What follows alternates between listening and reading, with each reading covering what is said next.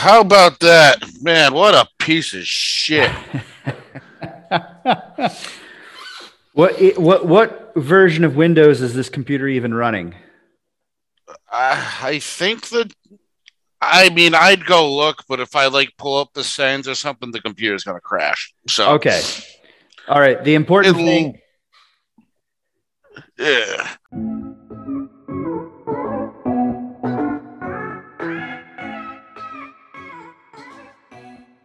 Hello, pod people, and welcome back to another episode of Big Bad Nonsense. I am Biscuit. No, I'm not. I'm Sock. Great. We're off to a fantastic start. Been a while, huh? I'm Sock, and I'm sitting here with my good friend Biscuit. Biscuit, say something. I'm gonna say as much as I can on this computer that is really it's on the back. It's not on the back nine, it's on the 18th hole. Yet, despite the fact that you're on an ancient computer, it sounds miles better than your phone did. Yeah, I mean, it's still an upgrade. I was just shoving a grapefruit into the USB on my phone and yelling at it for the past year or whatever, so. Biscuit, would you like a joke? I sure would.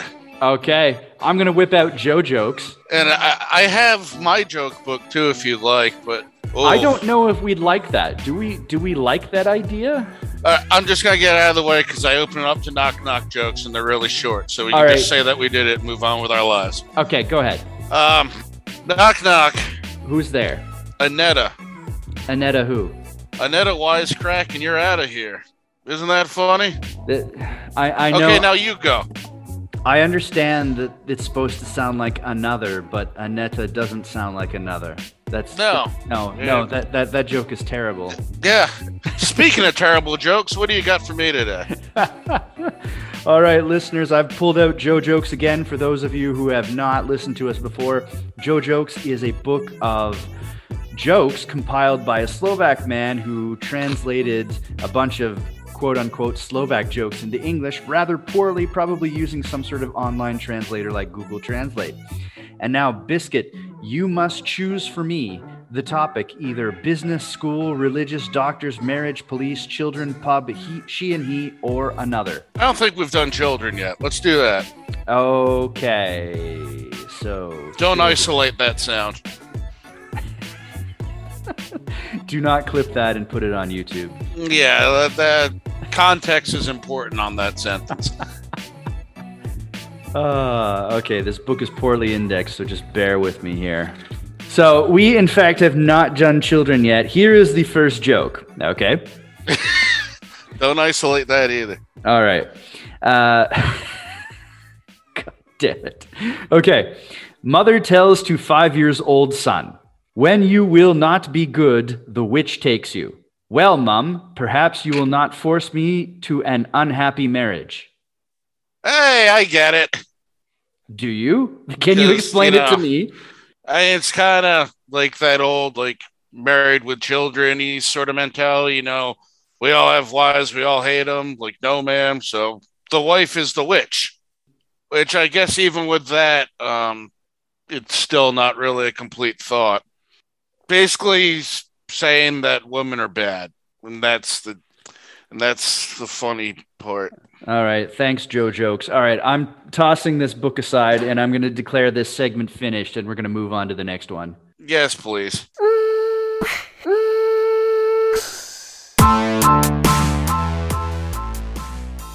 Biscuit.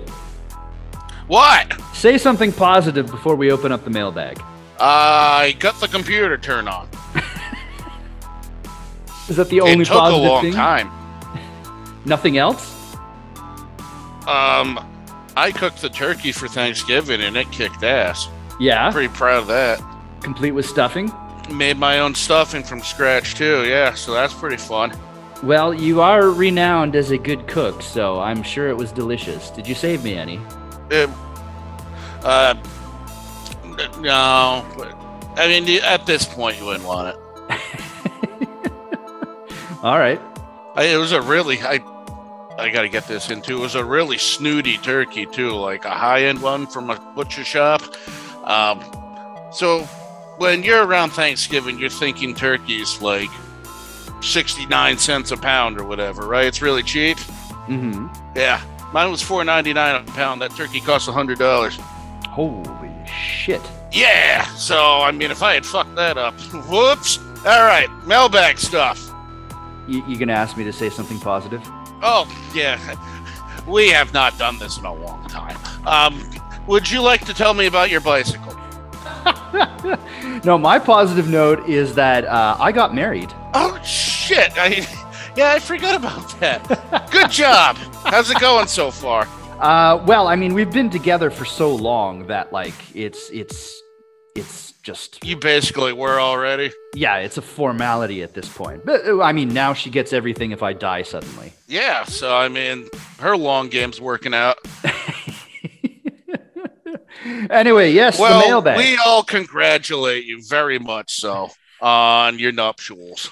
Yeah, it was a very small ceremony, and luckily we were able to get it in just before the COVID color code changed to the worst possible level, and now we're all in lockdown. So luckily we got that under our belt. Yeah, that would have been unfortunate if you were supposed to do that like tomorrow, huh?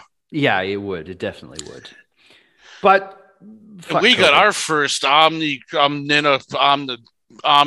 whatever variant case in the United States confirmed Omicron. like 2 days ago. Yeah. Sure. Okay.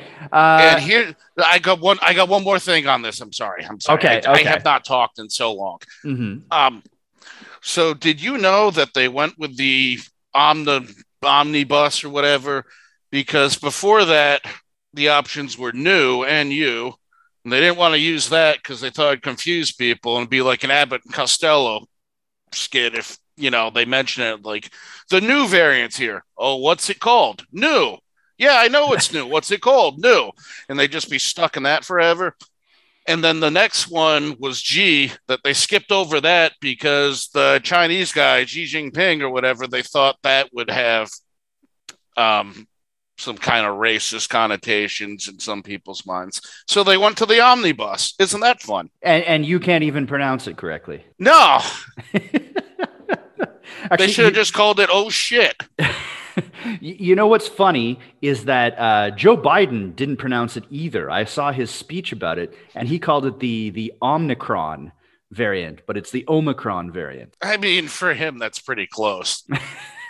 Like, the most noteworthy thing about his presidency so far is that he farts a lot. Is that fact? It was another world leader. I can't remember which country, but it was at some conference, and I guess it came out that, like, he ripped a banger during that thing. So wow. Okay. He's living his best life. Yeah, wonderful. Okay, the mailbag. God damn it, the mailbag. Okay, so the first letter I'll read here is from Stephanie from Parts Unknown, and she says, "Where the hell are you guys?" Yeah. What's sad is I think we had a longer break previously in our tenure. Okay, I think that in this case, we probably have more listeners than we did when we first had that huge break. Not anymore. No, yeah, well. I mean, we had some shit, this guy over here, he got married. I went on vacation to New Orleans. Then I had a show another weekend that I wanted to go do that instead because fuck y'all. And scheduling stuff. So yeah, we've been trying, but this will happen again. Yeah, I know. And like we do apologize for it, but come on, let's be honest. We're the amateur hour here. I don't know if it's been mentioned on the podcast before, but I am a teacher, and teaching during a pandemic can be hellish, right? It requires a lot more work. So that sort of does dampen my free time schedule a little bit. I just think it's cool that somebody noticed we were gone. It is very cool. It is indeed. Yeah, thank you, Stephanie. Yeah, you sound hot. Okay, the next letter we have is from John, not the John, but a John from Minnesota. He's probably coming, though. This John is from Minnesota, and he points out, oddly enough, and I guess this is an example of irony, he says that you have a lot of letters from people named John, on your show, and you're now one of them, John from Minnesota. Yeah, it's easy to have a lot of one name when like two people mail you. Well, he's actually kind of right, because we did get, I think, at least 2 emails before the whole Seagal John saga. We did get at least 2 emails from someone named John prior. 2 different Johns, actually, if I'm not mistaken. I actually went back and listened to the episodes and checked. So John is a pretty common name for people writing to us. I mean, it's a common name in general. That shouldn't be surprising. Yeah, I was going to say, it'd be weird if we got a lot of emails from Nahasima Farts Face or something. But, I mean, there's a lot of people named John. Yeah, exactly. All right, fair enough. And the next one is... Thank you, Minnesota. The next one is from Steve, and he writes to say, hi. What's up? Okay, thank you, Steve. The next letter... He might as well have written the... The next letter is from Greg, and he says, please recommend something to cook because I'm out of ideas. Well, I need a little more to work with than that. Like, are you good at it? He doesn't specify anything. He didn't even tell me where he was from when I wrote back to him and said, please tell me your location. And this is also in August, so whatever he needed to cook is probably he's starved to death by now. We failed him. He's dead. I don't know, Greg. Today I made what the hell did I make? Fuck, I can't even remember the name now. Well, shit. I just made it like 3 hours ago too. God damn it. Yeah. That new variant's a bitch, huh? Yeah. What's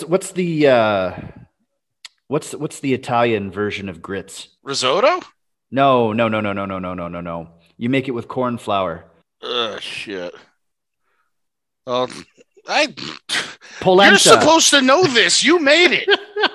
Polenta. I made baked polenta. Polenta. Yeah. There we go. That's a fun one. Yeah, there we go. Yeah. So I was going to say paella, but I think that's Spanish, so I would have sounded dumb. Good thing it I also didn't say that. It also has nothing in common with grits, as it's made with rice and seafood.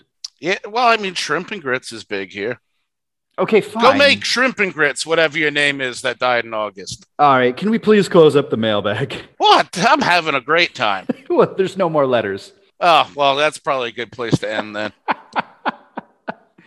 Oh, let's move on with the show. Sure.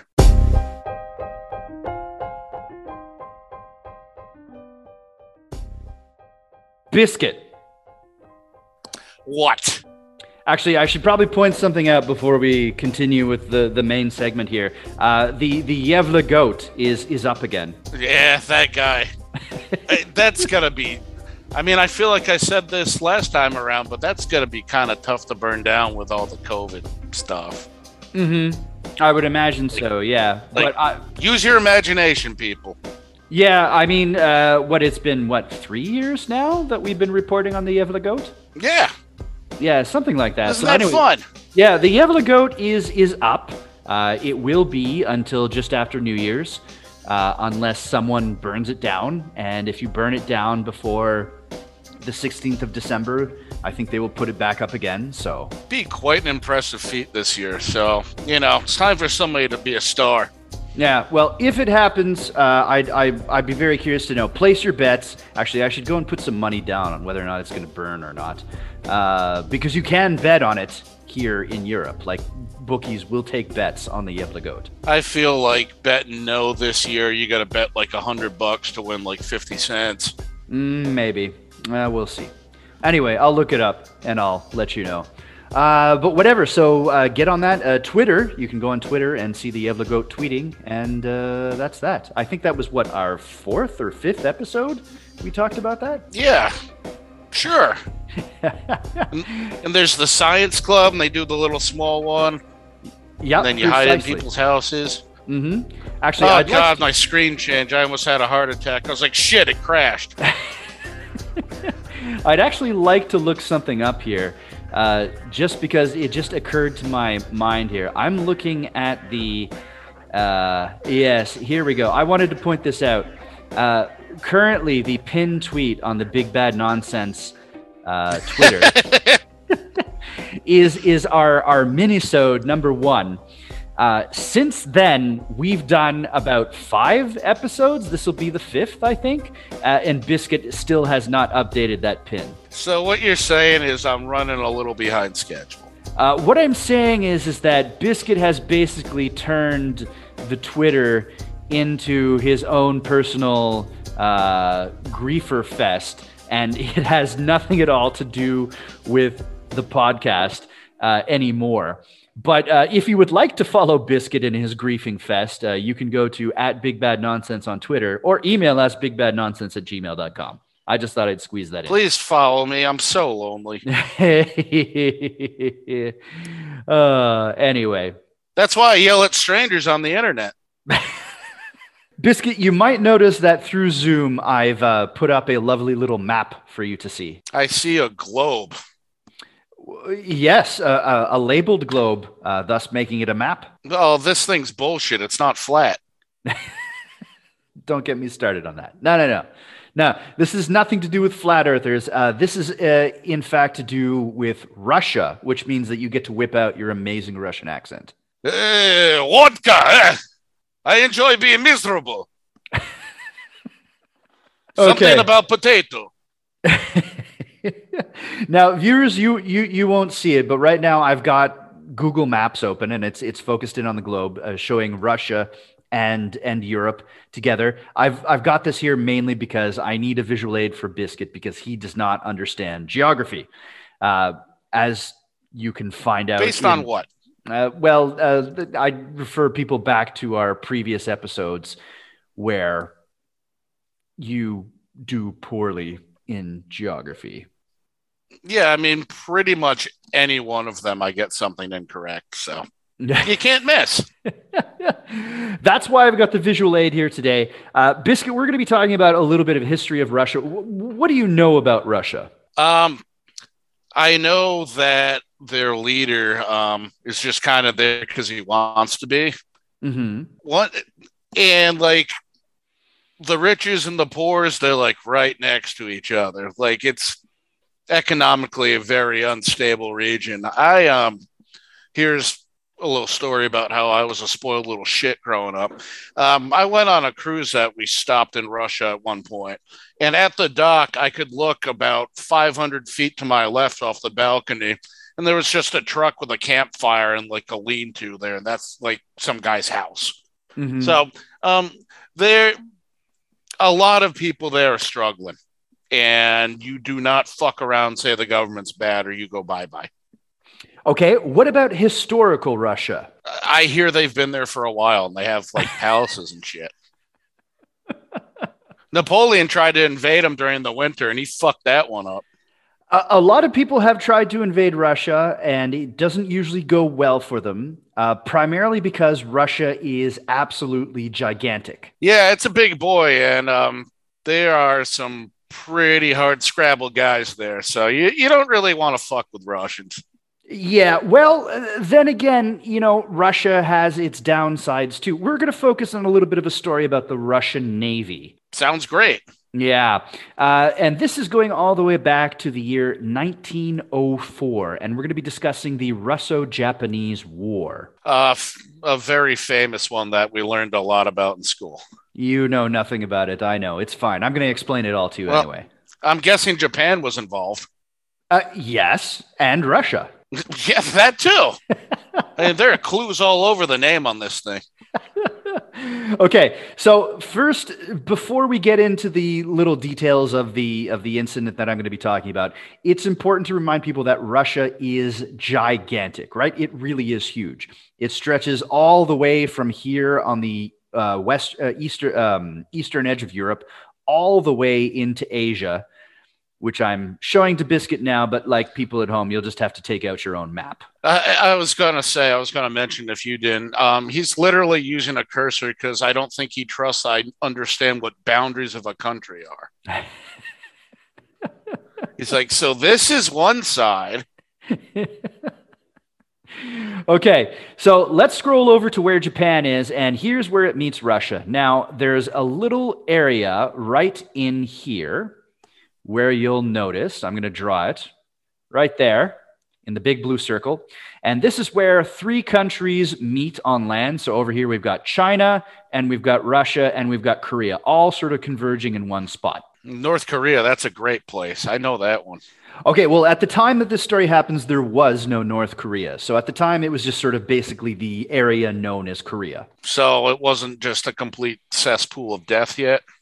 Well, it was, but for totally different reasons. Okay, cool. See, this is around the time where Japan used to be an empire, of course. So at the beginning of the 20th century, Japan starts expanding into Asia. They're just basically gobbling up most of what they can, including Korea and parts of China. Now, Russia, of course, is in this area at the same time because their empire expands all the way to the edge, meeting right up with Japan as well. And it sounds like they might have had a disagreement. They did have many disagreements. So we're going to talk about Port Arthur, which was a Russian port somewhere around here where Russia and Korea meet. Now, of course, Japan is expanding influence into the area. And they have a little bit of a beef. Russia's like, hey, could you chill? Japan is like, no, we're going to blockade this port. And that's basically what they do. Japan has essentially blocked the Russians off into this tiny little port. And this is like sort of the beginnings of the Russo-Japanese War. Yeah, I mean, blockades tend to not go over so good. Kind of fucks trade routes up a little bit, gets people mad. Yeah, exactly. So on and so forth. Now, of course, Russia is a major imperial power of its own at this time. So they're like, okay, let's go and kick the shit out of Japan. Now, they do have an incredibly big problem, though, in that, if you think about Russia, I'd say maybe 80% of the people who live in Russia live just about over here in this part, the part closest to Europe. Over here, in this gigantic chunk, over in the Asian part, there's probably maybe 20% of Russia's population, and they are spread incredibly thin. It's a very, very remote area. So they don't have a lot of people over near Port Arthur in order to deal with the whole Japanese problem. So that's like Siberia and that shit. Well, Siberia is like the northern portion over here. It's not as relevant to this story. Like Siberia would be all this sort of area up around here.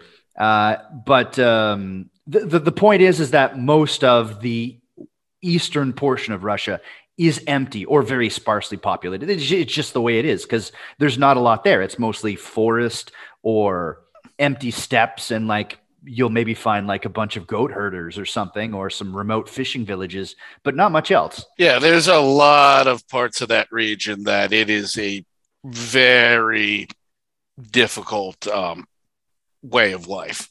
Oh, absolutely. And I mean, the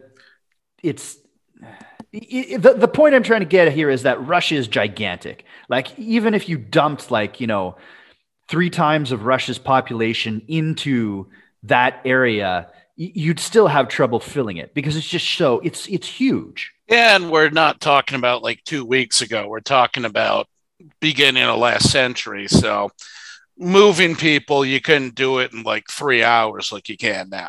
No, exactly. Now, Russia does have a navy. And so the Tsar of Russia decides, hey, I'm going to send the navy and we're going to end this blockade by Japan of Port Arthur.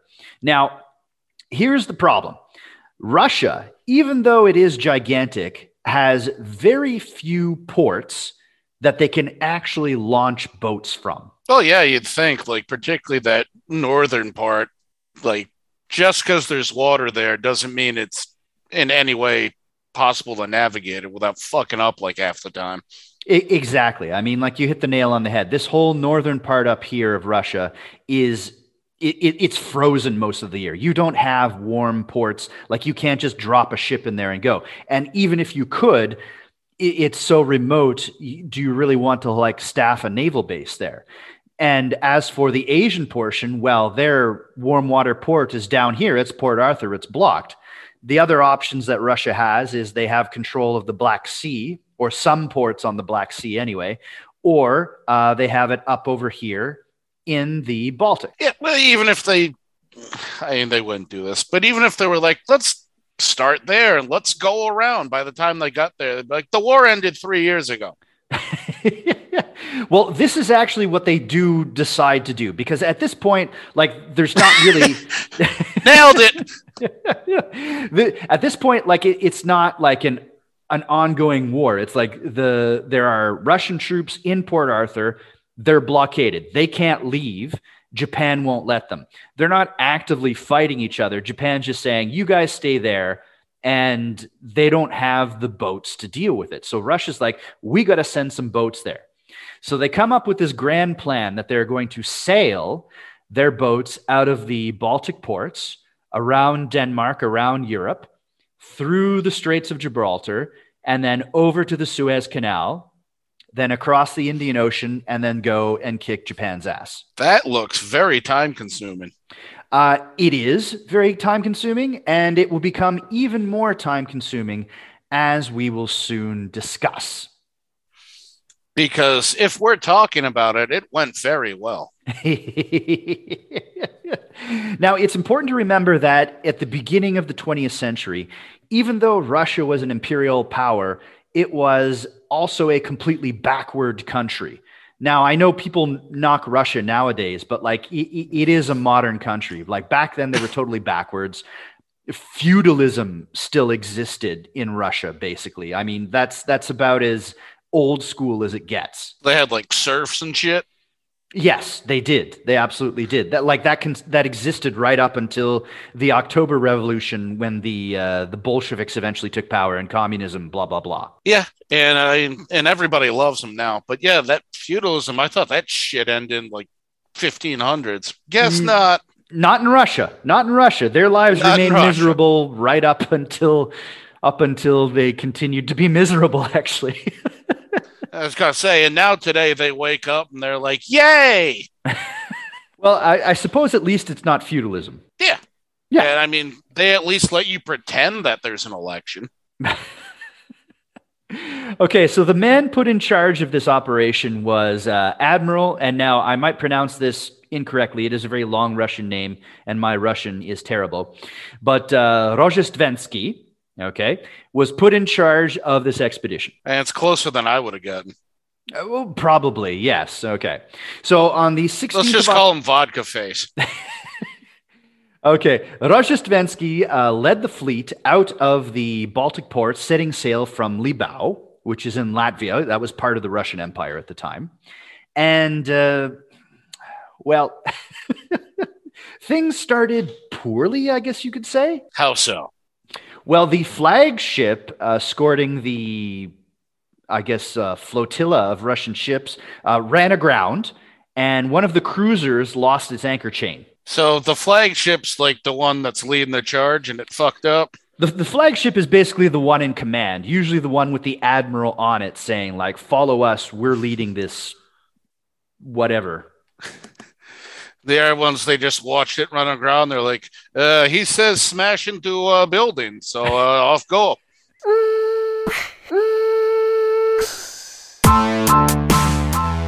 This episode of Big Bad Nonsense is made possible by computers. You will see at several points that the competence of the Russian Navy from the bottom all the way to the top is questionable. So, yeah. Yeah. Like, you have to keep in mind, right, it's like I just mentioned, they still have feudalism at this point.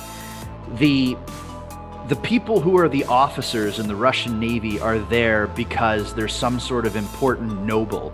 They're not there because of extreme competence or something like that. Yeah, they got guys that are manning boats that were probably like picking beans like 2 weeks ago.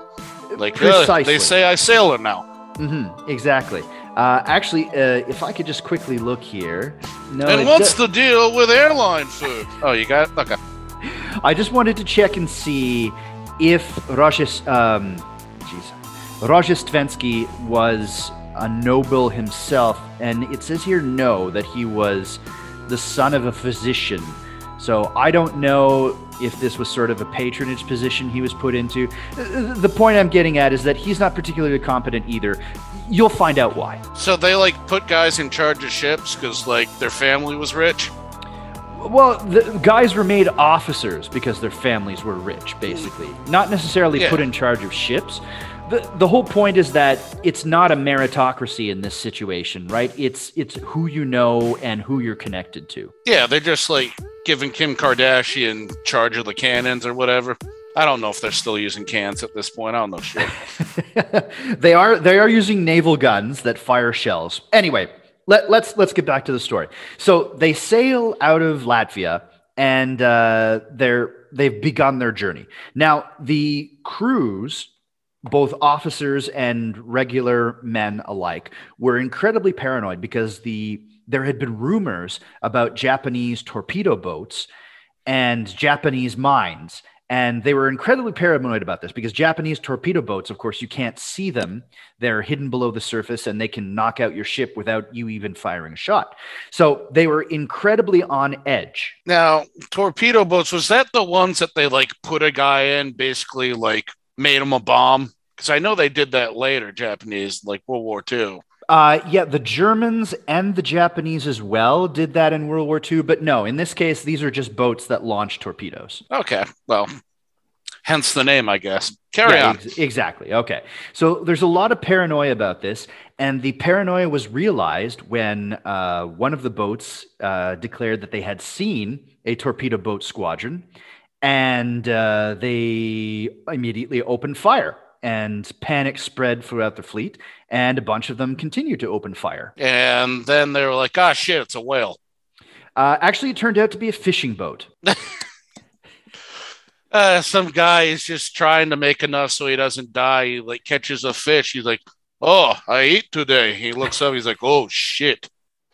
Now, I'd also like to point out that at this point, they haven't even passed Denmark. At this point, which I know exactly where that is, but for my reference, your little tool, please. Yeah, exactly. Okay, so tool. I'm drawing this here for Biscuit so he knows exactly what's happening, right? So they've left Latvia right here, and they've sailed about this far, and they haven't even passed Denmark, which is here. So they got a ways to go. They have They've already started murdering fishermen for no good reason. They've sailed maybe less than 500 kilometers at this point, which is about maybe, 200 miles or something like that. And they're already gasping in fear at Japanese torpedo boats. Japanese torpedo boats have a limited range. They cannot be sailing all the way around the world to Denmark. The Japanese are blockading Port Arthur. These guys have basically left port and said, "Oh no, the Japanese," and started shooting at fishing boats. Yeah, I was going to say, man, they are way out there. Now, the fishing boat actually turned out to be some fishermen who had been dispatched by the Tsar himself to deliver a message to Roshestvensky to tell him basically that he had been promoted. They're coming up to him like, "I have great news for you. Why are you shooting?" It is a testament to how well trained they were in the fact that these fishermen were not killed. They survived. Nothing happened to them. They missed the boat completely. Yeah, like your boss runs into the conference room to tell you got a raise and you just punch him in the face before he can get it out. Except it's not your boss, it's a poor fisherman. But I mean, you get the analogy. It's great. Like, I don't know if I can emphasize this enough. There is a fleet of Russian ships who have opened fire on a fishing boat, and none of them have hit it. Yeah, I mean, that's an important detail, too. That doesn't bode well for when it is somebody trying to kill you. Like, imagine, if you will, like some millionaire riding his yacht into the American Pacific Fleet and them being unable to hit him. Like, that would be ridiculous. Yeah, he just ducks for cover and hears like 500,000 bullets go by and then he just stands up and like, "Oh, well, I guess that's that." Okay, anyway, good news for Rozhdestvensky because he's been informed he's been promoted to vice admiral. They decide that So they're the guy going. still finished the job. He's like, Yeah, did not really like the try to kill me part. Anyway, congrats on job. the credit to the fishermen, they had they had finished the job that they had been sent to do, despite being fired on by the Russian Navy. I mean, they'd be really great as like an Uber Eats driver, I think. Like that shit is going to get there. Anyway, the Russian fleet then continues on around Denmark. So they've decided, okay, we're going to continue on our voyage here. They pass around Denmark and they get to the Dogger Bank, which is relatively shallow water between, I guess you could say, between the United Kingdom and the Netherlands. Famous for their fish soup. So the Dogger Bank is just an area of ocean which is famous for people fishing in it. Now, we know how the Russian fleet reacts to fishing vessels. Like, Jesus Christ, Japanese everywhere. This is exactly what happened, okay? So the next part is referred to as the Battle of Dogger Bank. Now, it's strange to call it a battle because it's the Russian Navy versus some British fishing boats. It's just Navy guys just like punching fishermen in the face. Okay, so they sail into the Dogger Bank. They mistake a bunch of these British fishing boats for vessels. A number of Russian ships start signaling that they've been hit by torpedoes, which is not possible. And you have to keep in mind that this thought was torpedo. Turns out he just threw mackerel. You have to keep in mind that they're still incredibly far from Japan here. There are no Japanese torpedo boats in the area. Most of the fleet is panicking at this point. On one ship, the crew are putting on life belts and lying down on the deck, expecting the boat to sink at any moment. On some of the other ships, officers and various crew are running around with swords, claiming that the ship is being boarded by Japanese. None of this is happening, by the way. So the boats aren't being torpedoed. They aren't sinking. And there are no Japanese boarding them. The Japanese aren't even there. All that's happening is that a bunch of trigger-happy people are firing at British fishing trawlers. It's like that Futurama episode that they're on a boat and like literally every time anything whatsoever happens, Bender's like, abandon ship! Pretty much. I'm going to spoiler myself here and say I don't think they're going to get there at this point. Well, they do get there, but at what cost? Substantial. Okay, so during all of this firing, the Russians damage 4 British trawlers and sink 1. That'll teach you to fish, you fucks. Now, during the Battle of the Dogger Bank, the cruisers Avrora and Donskoy are also damaged. So they're shooting each other? Yeah, they're shooting each other. The fishermen aren't firing back in this battle that they've caused against the fishing trawlers. No? No, they're not. Surprise, surprise. They're just holding up handfuls of worms? Like, what are we doing here? Some battleships have fired over 500 shells without hitting anything, Russian or British. So I'm guessing there wasn't a lot of training before this mission. They eventually attempt some training later in the mission, but we will get to that. I mean, they probably should have already had that knocked out. They should have. You would think that when you send a ship to sea, that the people who are on them are already trained, but not in this case. Well, I mean, I'm not going to tell them how to do the job, so we'll see how it goes. Okay, anyway, so the British are furious about this. The Russians are issuing an apology. It's not enough. The only thing that they're able to do to appease the British is they agree to drop some officers off on the coast of Spain in order to answer for this. Russia's I'm going to have trouble saying that all the time. Face. Yeah, okay, Vodka Face uses it as an opportunity to get rid of his more critical and probably more competent officers by claiming they were responsible for it. But now the fleet has a problem because the British are pissed off at them, and they control the Suez Canal. Which they're going to need that guy. That guy? The Suez Canal. They're going to need that guy. Yeah, they're going to need it for sure, right? Like, I'm demonstrating this for Biscuit right here, but their plan is to sail through the Straits of Gibraltar, through the Suez Canal, and then cut across the Indian Ocean, which is already a long trip. Wasn't the Suez the one that like a cargo ship fucked up a few months ago and like it was devastated the global economy? Yes, that's the one. Yeah, so like the guys in control of that one, like it's important. You don't want them mad.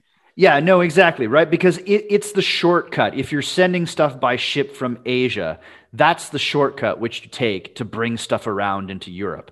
And now Rozhdestvensky cannot use this route.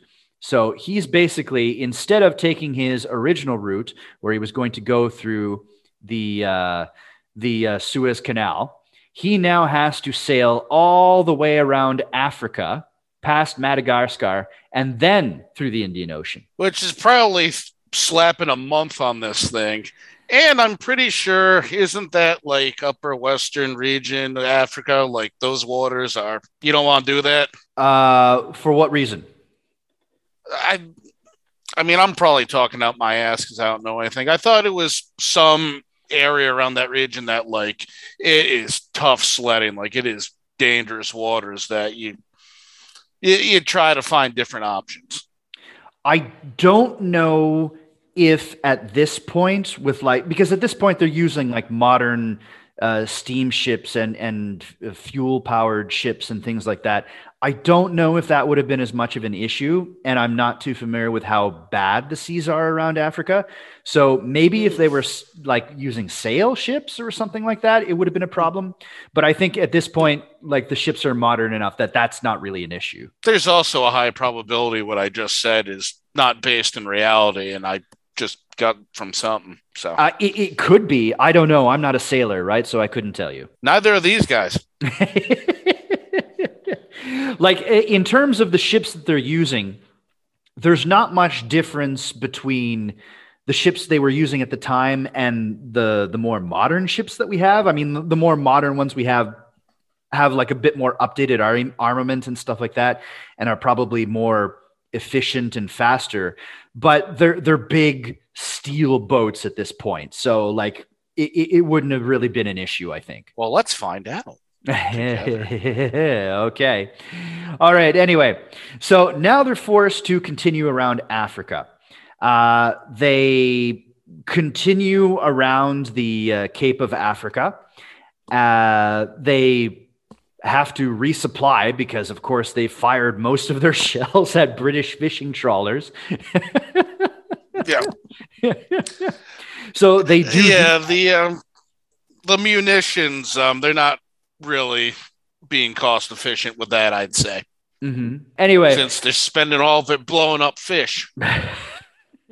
even in their resupply missions that they took over going around Africa, they somehow managed to fuck this up too. At one point, they took on extra coal because they thought they would need extra coal, so they took double loads.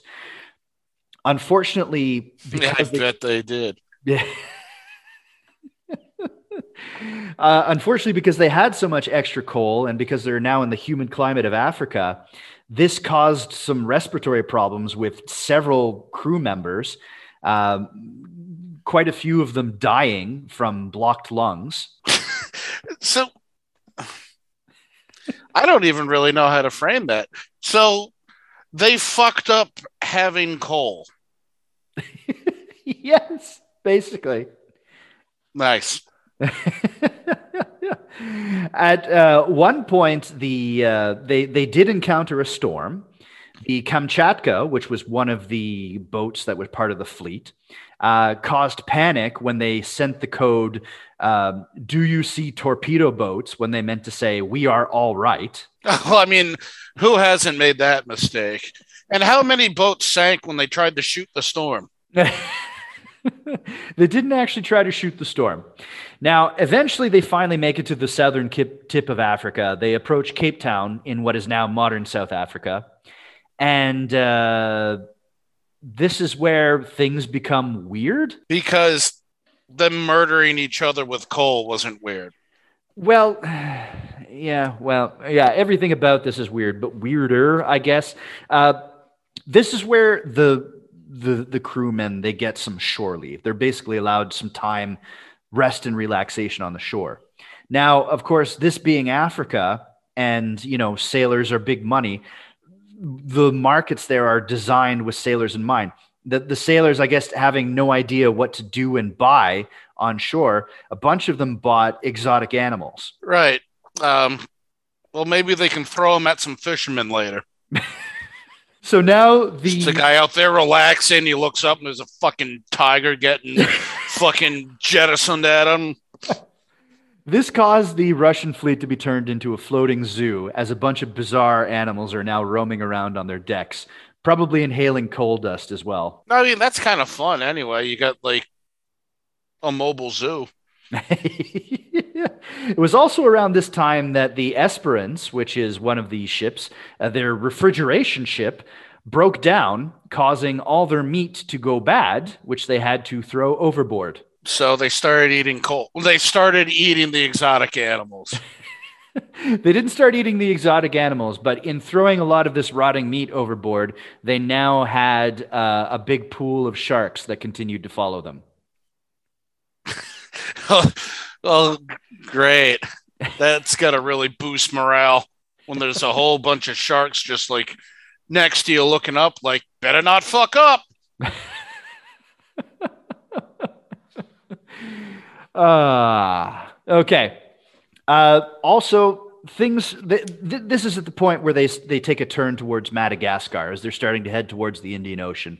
Now, things start going bad again as some of these animals run amok. At one point, a snake wraps itself around one of the cannons on one of the ships and causes panic when it bites one of the officers. This is, of course, a poisonous snake, so the officer probably died. That's one I never understood, that mindset. I mean, people still do it now, but I mean, who wakes up and they're like, you know what I could use in my life? A poisonous snake. On a boat. On a boat, yeah, that helps too. But like this, like if you ever go to somebody's house and they're like, "I need to go feed my python," fucking leave. They ain't right. Actually, pythons are not poisonous. Well, boy, we're nitpicky today, aren't we? Okay. It is right around this time, of course, that the admiral also becomes severely ill and he is confined to his cabin. Now, of course, the Russian Navy is a very top-down sort of organization as well. So at this point, no one's really in charge of the Navy. Here, you look sick. Eat more coal. It was at this point they take a little bit more shore leave in Madagascar, where, of course, the crewmen all go and buy a bunch of alcohol and get incredibly drunk. Some of them buy cigarettes. Unfortunately, most of the cigarettes are full of opium. Oh, I mean, that one's going to catch you off guard. Eventually, I remember that time I accidentally smoked crack, and that was a weird couple hours. Like, okay, well. They eventually make it into the Indian Ocean, and the admiral recovers. He's well enough, and he decides that now might be a good time to train his fleet. I mean, he wakes up to a bunch of guys tripping balls and there's snakes everywhere. I think it was a good time to just leave. Like, hey, it looks like you have under control. It's at this point that he says, okay, it's time for some target practice training. So they have one of the boats from the fleet tow a target that they are training their troops to track and fire to hit. The time for target practice. Where is fisherman? Now, the stationary target was never hit. They could not hit the stationary target. Like nobody? Nobody, not one of the battleships, flagships, destroyers, or anybody was ever able to hit the target. One of them did manage to score a hit on the boat that was towing the target, but they did not hit the target. Well, I mean, at least somebody hit something. We're making progress. 7 torpedoes were fired at one point. One of them jammed. 3 missed the target. 2 of them missed and turned around, causing a circle back towards the Russian ships. That sounds like something out of like fucking Bugs Bunny. I didn't even know they could do that. Oh, they can apparently. This did cause panic. Apparently, nothing happened. The Kamchatka did at one point send a signal saying it was sinking. It turned out that they had just had a steam pipe crack in the engine room. They meant to send everything's fine again. Perhaps. Abandon ship! It was at this point they finally crossed the Indian Ocean. They managed to make it all the way to the Sea of Japan. And at this point, they now engaged the Japanese fleet. I mean, do you think when they were like given the order to engage them, they didn't like look at the captain like, did you see us with target? Not so good. Like they can't have any confidence. Now, here's a little bit of a story about how the battle initiated, and I'm not sure if it's true because I'm having a very hard time finding out if I can actually prove this. But apparently, one of the medical ships from the Russian Navy sent a signal to another ship saying, "Do you know if there are any Japanese in the area?" And unfortunately, they were sending this signal to a Japanese ship. I'm not going to do a Japanese accent. Yeah, but they must have I'm not going to do that one. They must have gotten that message and just been like, well, this is going to be easy. Nope. This is the point at which the Japanese engage the Russians in battle. It is completely disastrous for the Russians. I can't believe it. It is a very one-sided Japanese victory. 4,000 Russian sailors killed, 3 admirals, more than 7,000 captured. The Japanese sunk 8 battleships, 9 cruisers, and a bunch of other warships. In comparison, the Japanese, they did lose some boats. They lost 3 torpedo boats, which are very small. And 116 like one guy stubbed his toe and some fish died.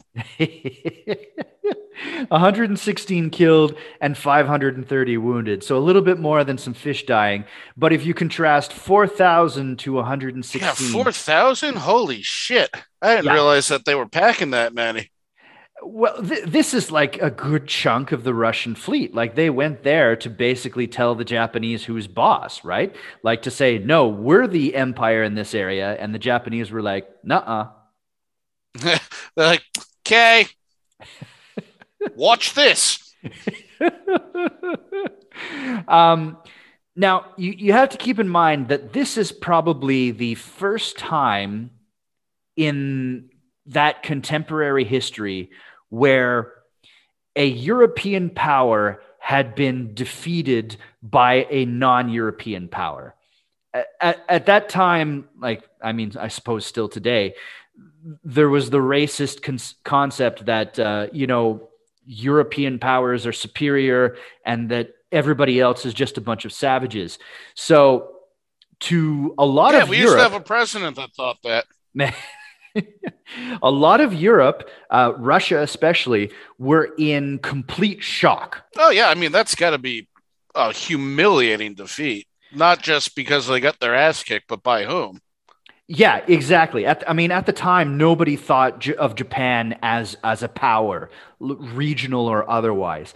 And basically, the Russian Navy, who people thought, yeah, this is a formidable force, went there and then evaporated under the might of the Japanese fleet. So this was a huge wake-up call for Europe to say, maybe our racist notion of superiority doesn't, hold up so well.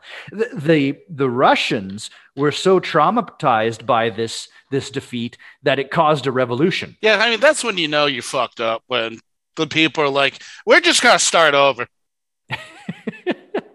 2 months after a treaty between Russia and Japan was signed, the 1905 revolution kicked off in Russia hardcore. I mean, like, it was already brewing. Like, there was already a lot of people who weren't satisfied with the way that things were going. It probably would have happened at one point, but when they saw what happened to the Russian Navy, they were just like, yeah, these guys have no idea what they're doing. It's time to revolt. Yeah, well, that's how feudalism typically ends. I mean, all those guys at the bottom, it's not if, it's when. They're just waiting for their chance. And then they're like, all right, this is bullshit. Let's go. I mean, if they were still loyal to the Tsar and like the whole system that was in place, this certainly showed them that they shouldn't be. I mean, this isn't the revolution that brought the Bolsheviks into power and led to communism. It was one of the first of many revolutions that would rock Russia at the beginning of the century. I mean, the Tsar was still in place after this for a while, but it was a huge upset to them. It does seem that way. Well, look where they are now. They're in like really nice feudalism. Biscuit, what have we learned from this? Sometimes just pull out a map, look at it, and look at what you need to do to achieve your goal. Then think about what you can do and be like, nah. That's what they should have done.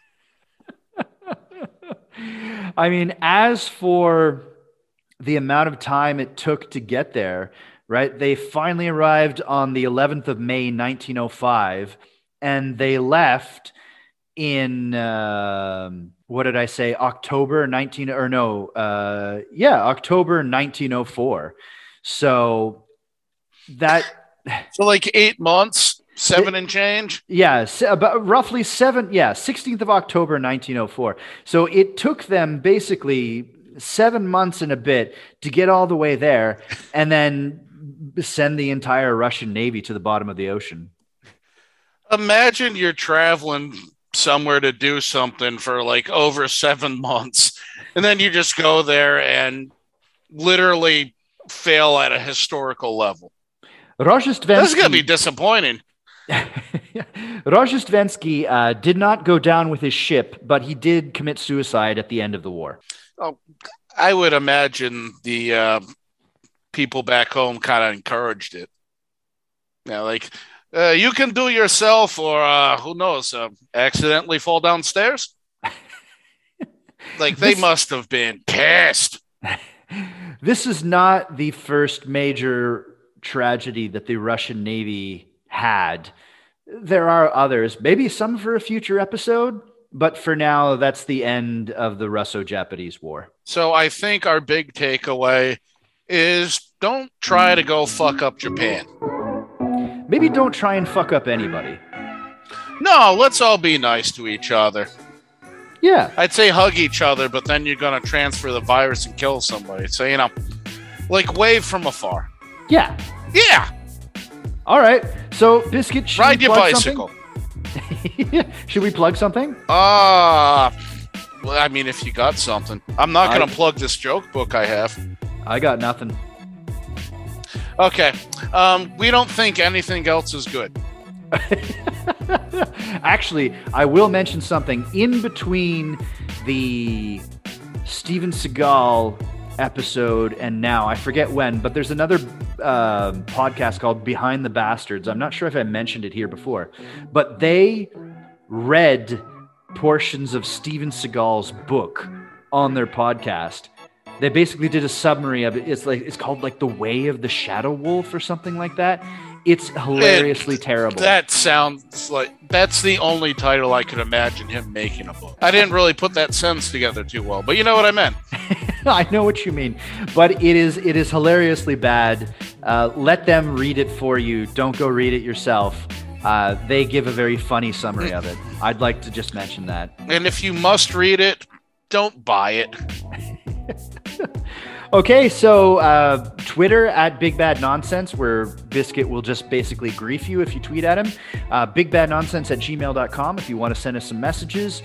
Or you could find us on Stitcher, SoundCloud, Spotify, Apple Podcasts, and TuneIn. I think that's the cleanest you've ever done that. I think that is the cleanest I have ever done that because I'm reading it off a little piece of paper attached to my computer. Well, I was going to say, so all we need to do to get you to read that right is take like 3 months off. Actually, I'm working on putting us on Amazon Music too, so I'll probably have to add to that list. Oh, that's just going to be chaos. Now you got to do 6. I know. It's going to be crazy. Absolutely crazy. Anyway, I got nothing else to say. Say goodbye, Biscuit. Goodbye. See you guys again in a couple months.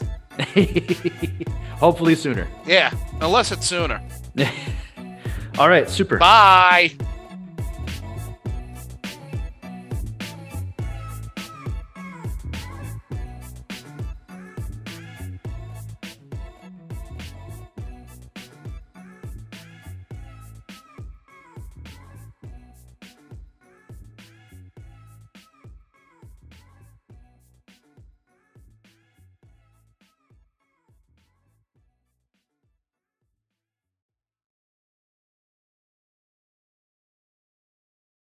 Either take that one and see if you can get it into better working order, or get yourself a laptop or steal your mom's old one or something. I don't know. The one I have is my mom's old one. Yeah, but your mom's newer old one. I don't know. That made no sense.